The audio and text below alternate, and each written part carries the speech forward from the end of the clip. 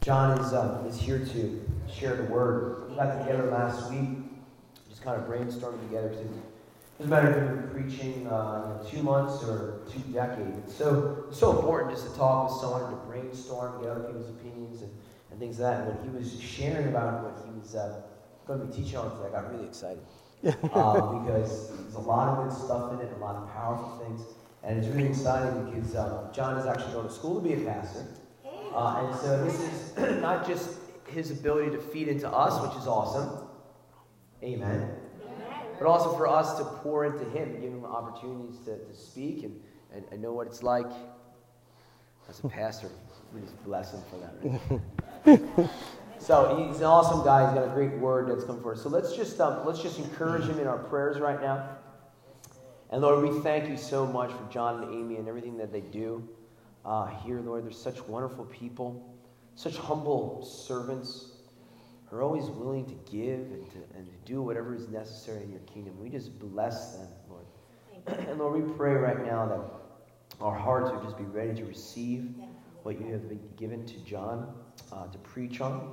We just pray that he would just feel encouraged and loved, and there's no judgment in this room, but we are ones as brothers and sisters just coming around him, just saying, hey, we just want to learn what you've been learning before, Lord. We just thank him and thank his wife for all that they sacrifice and do in this community.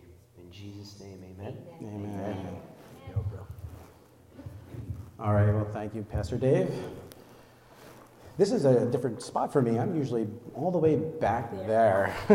So this is interesting for me. I'm very happy to be here. I'm very happy to share the Word of God.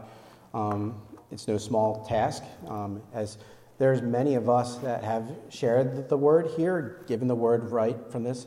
And I just wanted to give a chance just to us recognize that the Lord has given us many people through many different backgrounds and many different ethnicities and genders that have spoken the Word of God. And I just was wondering if you could just raise your hand so people in the congregation see that you preached here.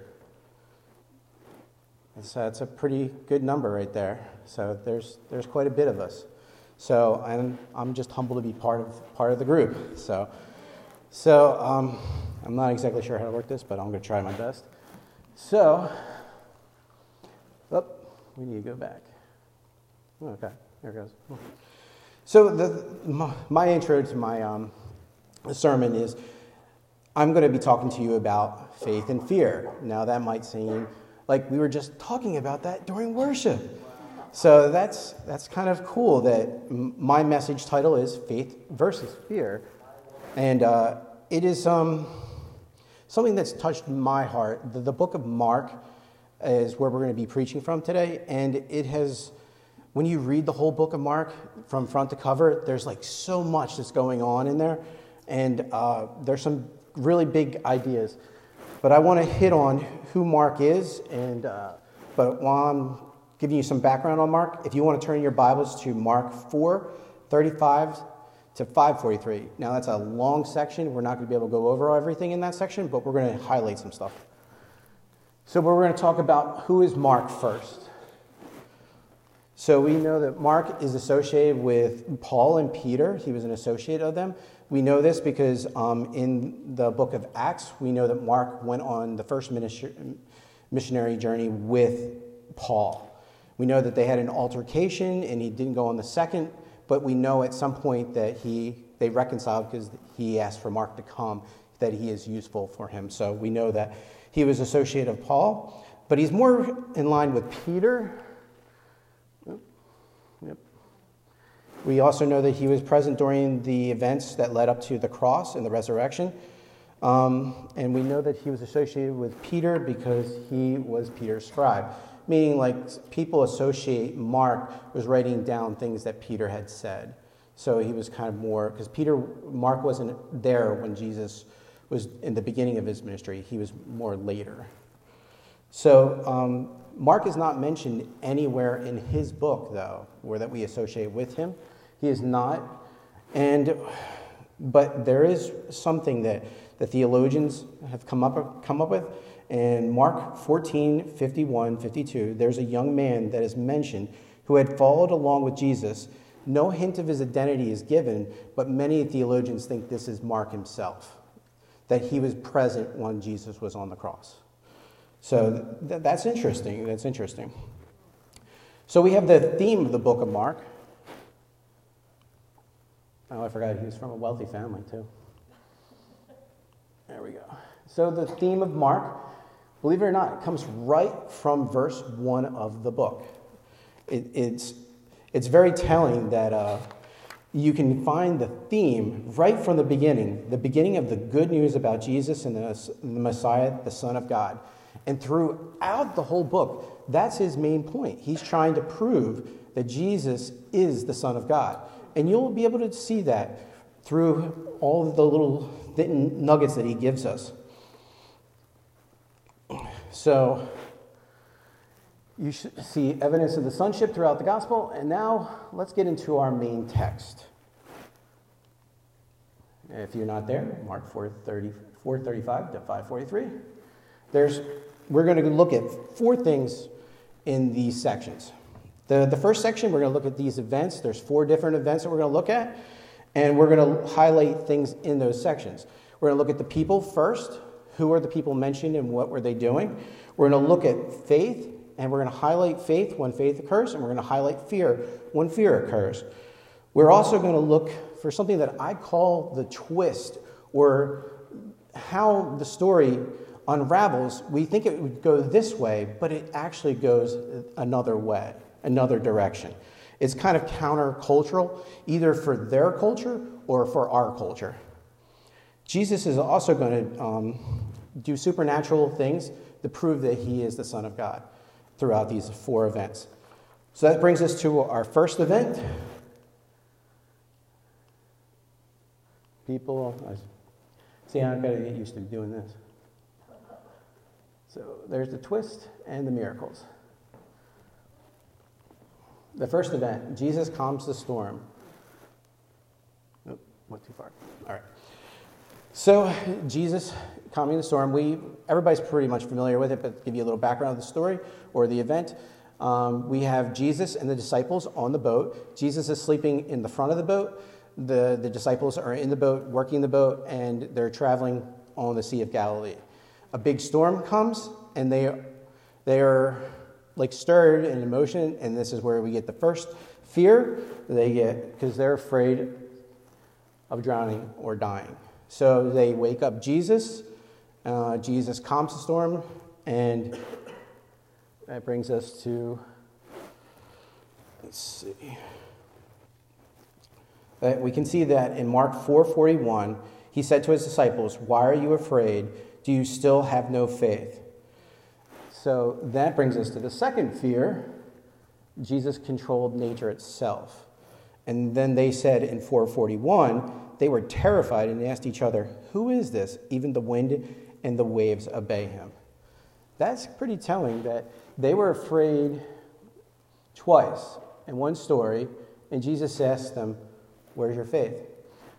I like this story. To me, when you see the disciples, we always think they have it together. We always think that they were like the ones with Jesus, they were on the ground with him, they had it together. But they were men, just like us. They were the insiders, but at times they acted like outsiders. And if you read the whole Gospel of Mark, he pretty much proves that the disciples over and over again did not understand what Jesus was coming to do. They did not understand that. So, in that sense, we understand it. Which brings us to the twist in this story. You would think of all people, the disciples would have had faith. But in this case, they did not. Later, they do, but not yet. The teaching point I want to prove to you is we can go to Jesus when we're afraid. Amen. Yes. The disciples, when they're on that boat, thinking that they were going to die, the person they turned to was Jesus. And we have that ability. When we're afraid, we can go and seek Jesus out through prayer, through, I know people that fast a large amount of time just to get into the presence of God. We praise and worship. just to get to God, to get away from fear. So to me, when we're afraid, we need to trust in God more and believe in him more. The final part of this story, or the nugget that I wanted to talk about, is that Jesus had, you probably can't read that, but it says dominion over nature itself. And then we have the two quotes that Jesus said. So now we're up to event 2. I don't want to cross over the dominion of nature. It is a proof claim that he is the Son of God, and that is important for us to know. And that's, like I said, Mark's main theme in the whole book, that he is who he says he is. So we're up to the next event. And to me, this is another event. We have Jesus restoring a man who is possessed, a demon-possessed man. And I don't know if you guys are going to be able to see it on the map. They're crossing the Sea of Galilee. The Sea of Galilee is all the way up top. You see the Jordan River come down and then the Dead Sea down below. If you see Gadara, it's kind of the region where he's at right now. They were in the storm. They went there. The reason that this is important to understand is we now moved into a Gentile city. This is no longer part of Judea. And we have the people that are involved in this. We have the demon-possessed man, and we have the townspeople of the area. We can see fear first. We can see fear first in two places, but the first one is in Mark 6:7a. It's from the demon's perspective. When he saw Jesus from a distance, he ran and fell on his knees. In front of him, he shouted at the top of his voice, "What do you want with me, Jesus, Son of the Most High God?" I also want to make a note that the demon is referring to him as the Son of the Most High God. Again, theme of Mark. So I like to make a little note of whenever I see that in the scripture. So we have the story. Jesus there, the demon's possessing the guy. We have an altercation between the two of them, and Jesus, he asks if they can go into the pigs. They go to the pigs run into the water and drown, and then the man is in his right mind. Which brings us to the second fear. The demon, okay, second fear. The people of the town. And the people of the town's reaction is when they see the pigs run into the ocean, they run back and tell everybody what they saw. They come back. They see the man. And we know this. When they came in Mark 5:15, when they came to Jesus, they saw the man who had been possessed by the legion of demons sitting there dressed in his right mind, and they were afraid. You would have to ask yourself, why are they afraid? Right? That's one of the questions I asked. But this kind of is the twist that I was talking to you about. You would think that they would be grateful for the restoring of their brother, but they weren't. The twist is they're going to ask Jesus to leave. That's pretty striking. You don't know what miracles Jesus could have done there, but he honors their wishes and leaves. But this is our twist, because the people are afraid and send Jesus away. And in the scripture, it just says that Mark 5:17, then the people began to plead with Jesus to leave their region. They're like, hey, we don't want any of this here. Just leave. And then this is one of my favorite teaching points of it. We can sometimes miss a good thing because we are afraid. Let that sink in a little. When I told that to my wife, she was just like, oh, that is so good. But to me, how many times have I missed out on good things because I allowed fear to stop me? How many times when there was someone I wanted to share the Word of God with, but I didn't do it because I was afraid? You know? How many times have we done that? And to me, it's something that we have to be aware of, but we need to get past it. Yes. We need to get past it. Yes. So that brings us to Jesus having dominion over the supernatural. So we have the natural world and the supernatural world. The Lord is the Lord of both of those realms. Amen. And that's his theme. He's going through and saying that he's the Son of God, but he's also making sure that this is what I'm going back to, that he's the king of the natural world and the supernatural world. And to me, that's very powerful. Amen. Amen. So then we're going to go up to our next event. And I know I'm kind of going through these events a little fast, but Jesus heals a sick woman. Now, I want to say this is going to be a little graphic, and I apologize. The woman, I don't know if everybody remembers the story. She was bleeding for 12 years. And a woman in this condition could not marry, and she was poor. And we know that she was poor because in Mark 5:26 it says she had suffered a great deal under the care of many doctors and spent all she had. Yet instead of getting better, she got worse. That indicates that she could not enter the temple because of her condition, because she is considered unclean, and her life was in danger. So this woman's in peril. She's looking for something. However, we have to go through the law first. So we go to the book of Leviticus 15 through 28, 30. In here, there's and I'm trying to be very delicate in this because it's not an easy subject to talk about, but in the Levitical law, a woman had, and I'm just going to read the scripture, when the woman's bleeding stops, she must count off 7 days, then she will be ceremonial unclean. On the 8th day, she must bring 2 turtle doves or 2 young pigeons and present them to the priest at the entrance of the tabernacle. The priest will offer one for a sin offering and the other for a burnt offering. Through this process, the priest will purify her before the Lord for the ceremonial impurity caused her by her bleeding. And that's what the scripture says. So, and the other thing is that anybody who touches her or she touches them, they would become unclean. They would be, I hate to use the word contaminated, but that's kind of what they would think. Because it doesn't matter if it's an object or if it's a person. That had to be cleaned before anybody could use it or sit on it or anything, or it would be transferred. So it's very, this is the context of what the woman is thinking. And so she's forbidden in the temple. She's forbidden to do anything. So she goes among a crowd, and the woman is healed. Hallelujah.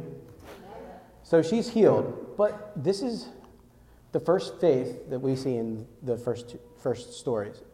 We're on story 3, and this is the first mention of faith, which I thought was powerful. We know that this is the case because the woman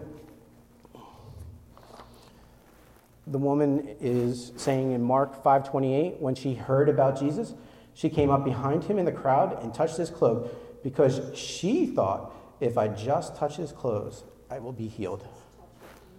Just touching. Although, as in many cases, fear returns. When Christ asks who's touched her, she realizes that she has violated the law.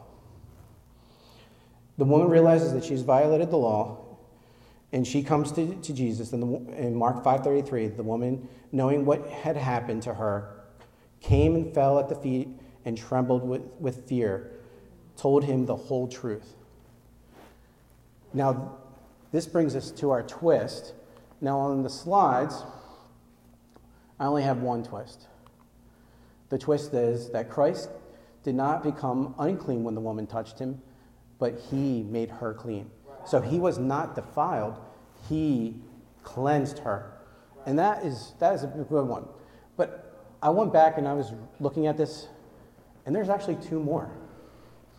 This is the faith one. This is where it's got the most impact. And Christ had the ability to punish the woman. He did not do so. He did not punish her. Under the law, the priest would have punished her, and the punishment could be death. So basically, he gave her life and cleansed her. The second thing I want to put out, on a patriarchal society, the first person that shows faith is a woman. That's topsy-turvy in their world.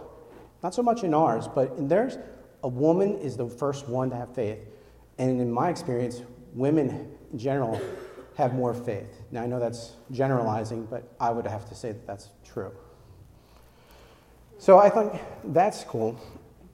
And then my teaching point for this is sometimes we need to recognize the need to pursue faith. We need to do some action. Sometimes you have to get out of the seat. Sometimes you have to say a word. Sometimes there's something you need to do. You need to act. And it's something that we need to think about. That's right. We also have Jesus, Son of God, is also dominion over sickness. So we have natural, supernatural, sickness. So we have that we're building. I always look at it as a step. Each step he's making a step in it. So and that brings us to our fourth story. Jesus raised a dead girl. So we have the people in this event. We have Jairus, who is a synagogue leader. And I always say this is in contrast to the first story, because we have a woman and she's poor. Now we have a religious official, and he is rich, and he's man. So there's like kind of this contrast. But this man also shows faith because he seeks out Jesus to heal his daughter. But it's out of fear that his daughter is sick. So there's fear and faith present in the first section of it. So when the reports come back that the little daughter has died, we hear this in Mark 5:36. Overhearing what they had said, that the little girl died, Jesus told the parents, "Don't be afraid, just believe." And this gets us to our twist.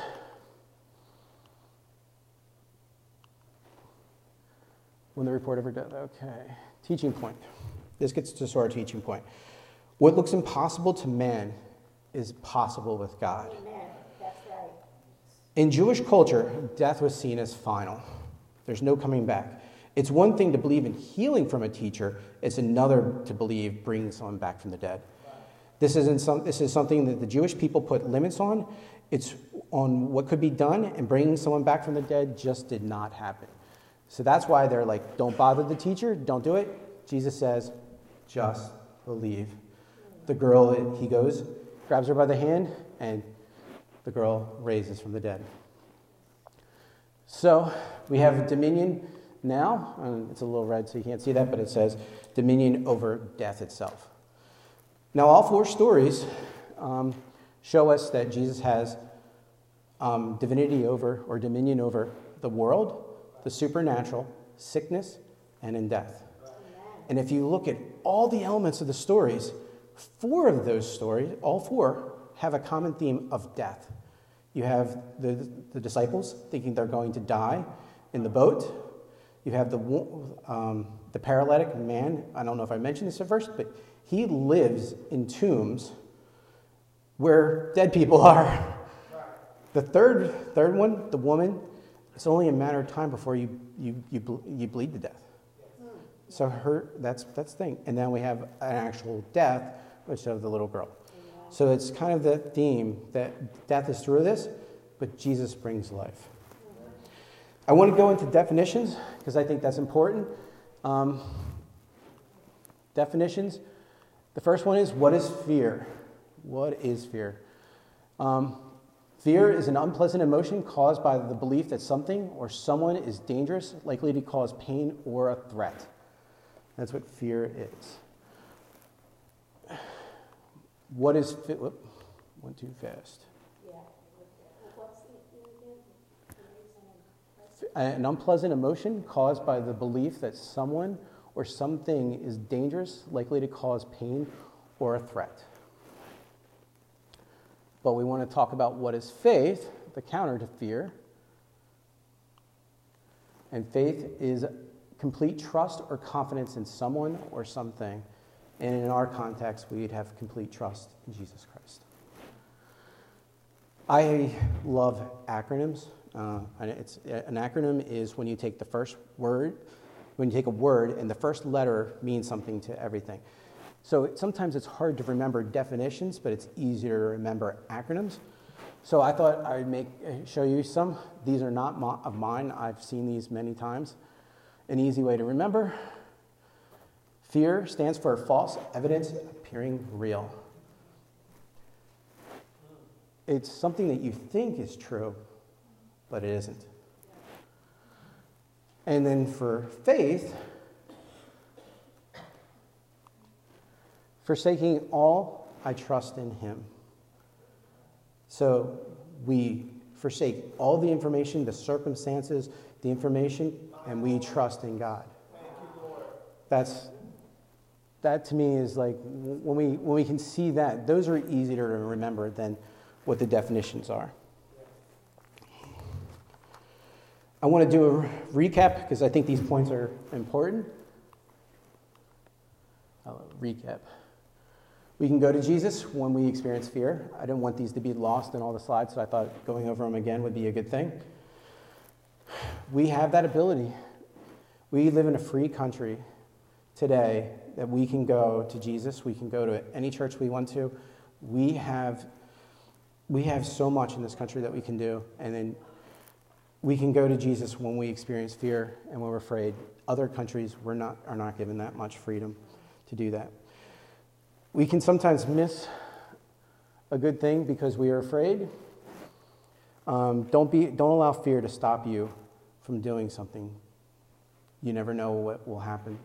You never know what blessing will happen. We need to recognize the need to pursue faith.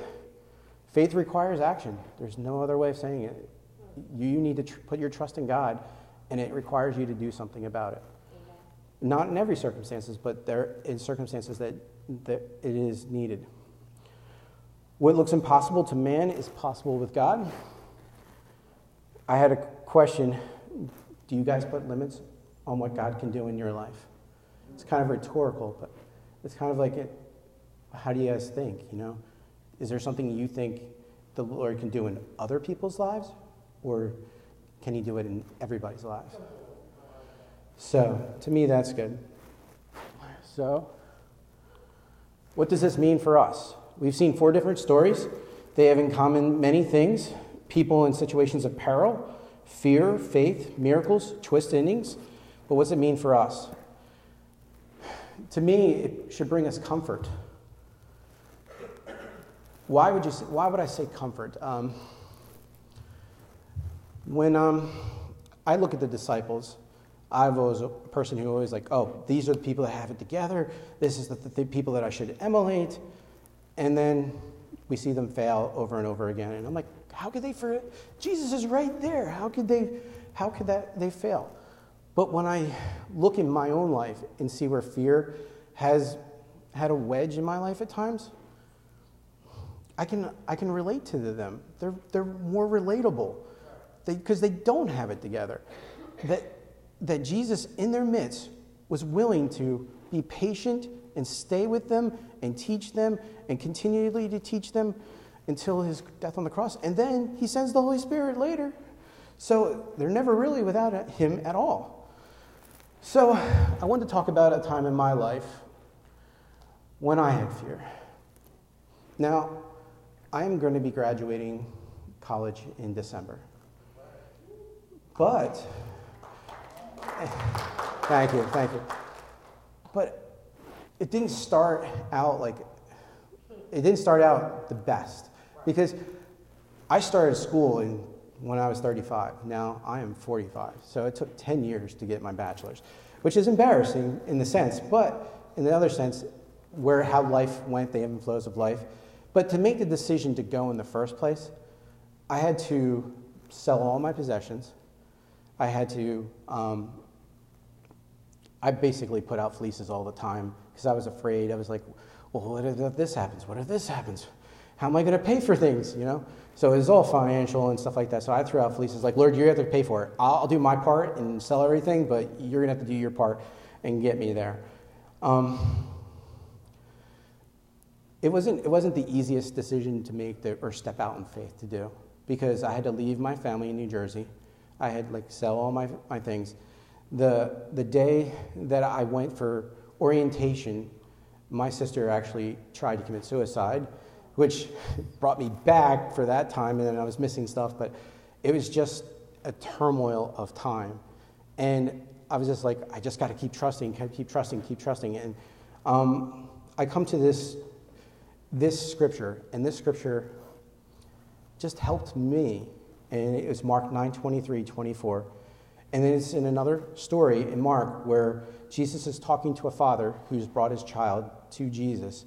And that's the context. So, and this is what it says. Jesus said to him, "If you believe, all things are possible to him who believes."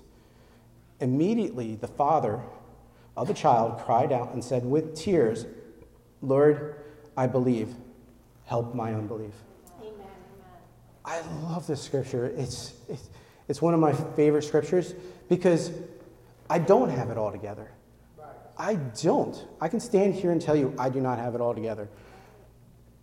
But this is my prayer every day. Lord, I believe. Help me when I don't believe. And I know, according to his word, that he's not going to leave me where I am at now. And you can see the progression. It might have taken me 10 years to graduate college, but I'm going to do it. Not by my strength, but by his. So that's why I say it's encouragement. I wanted to talk about other ways that we can increase our faith. Sometimes when we're in troubling situations occur, we can go to Christ. The disciples did. I think an excellent way to go to Christ is prayer. It's an excellent way to defeat fear. Another thing that we don't always talk about is going to our brothers and sisters in the Lord who can pray and reassure us when we are having fear come at us. One thing in my life, I've had 5 knee surgeries in the last 3 years. 5. Every one of them had their different difficulties. And every time I was just like, I don't know if I can do this. I don't know if I can do this. My wife was there to pray with me and strengthen me. And she helped me overcome my fear and says, "John, we're going to do this together. We're going to do this with the Lord. You're not alone." And to me, that's what our brothers and sisters are there for. And I implore you, if you have fear in your life, seek out a brother and sister and let them know about your struggle. You're not alone. You're not alone. The second thing, I kind of got away from this. So there's the quote from Mark 9:23. And we have, because God will not leave us, and he will strengthen us over time. So what does this mean? And a second thing, I said the first one was comfort. The second one, I think, is encouragement. In this passage, we look at 1 Timothy, and I love this one. 1 Timothy 1:7, "For God has not given us a spirit of fear, but of power, of love, and a sound mind." God has given us powers. We don't have to be a slave to fear, like the song says. We have power. We have the power to walk in faith. And when we do this, God's strength is in God's strength, not ours. It is because of what Christ has done. He is our source, and he gives it to us so we can accomplish his will. There's a song on Christian radio. I don't know if everybody listens to Christian radio. I listen to it all the time. I work at a thrift store, and I always have it on. I love it, and it's encouraging to me. K-Love, there's a plug for K-Love. There's a song called "Fear is a Liar" by Zach Williams. I don't know if everybody's familiar with it. In the chorus, it says, "Cast your fear in the fire, because fear is a liar." Amen. This is us giving it to God, casting it away, and realizing what truth is, and that is of the Lord. He has a powerful testimony, Zach Williams, and I wanted to read a quote that he wrote. "The promise has been so helpful to me during times in my life when my future was unclear or when I assumed the worst would certainly happen. I came to find out that I really had nothing to fear at all. I learned that fears are not facts." Amen. So that's his quote, and it was powerful to me, and I just wanted to give it to you. I wanted to go over my big idea one more time just because I didn't want it to get lost in all this. Faith is the remedy for fear. Trusting in God is the key and the way to your fear. At this time, I want to ask Pastor Dave to come up, and the musicians can come on up. I feel led to do this. I don't know if everybody's saved, but if you have not put your trust in the Lord, if you have never accepted Christ as your Savior, and the reason might be because you're afraid, this is your day. This is the thing. This might be hard for you to step out and say, you know what, I have not accepted Christ because I'm afraid. I ask you to come on up. If you want to talk to any of our leaders or pastors, they'll be up here if you want prayer or anything like that. But that's something that I think that it needs to come out, that sometimes we allow fear to stop us from doing what that good might result, and that result is having a relationship with the Lord and Savior. So I want to turn it over to Pastor Dave. All right, we'll clap up for John. Good job, bud.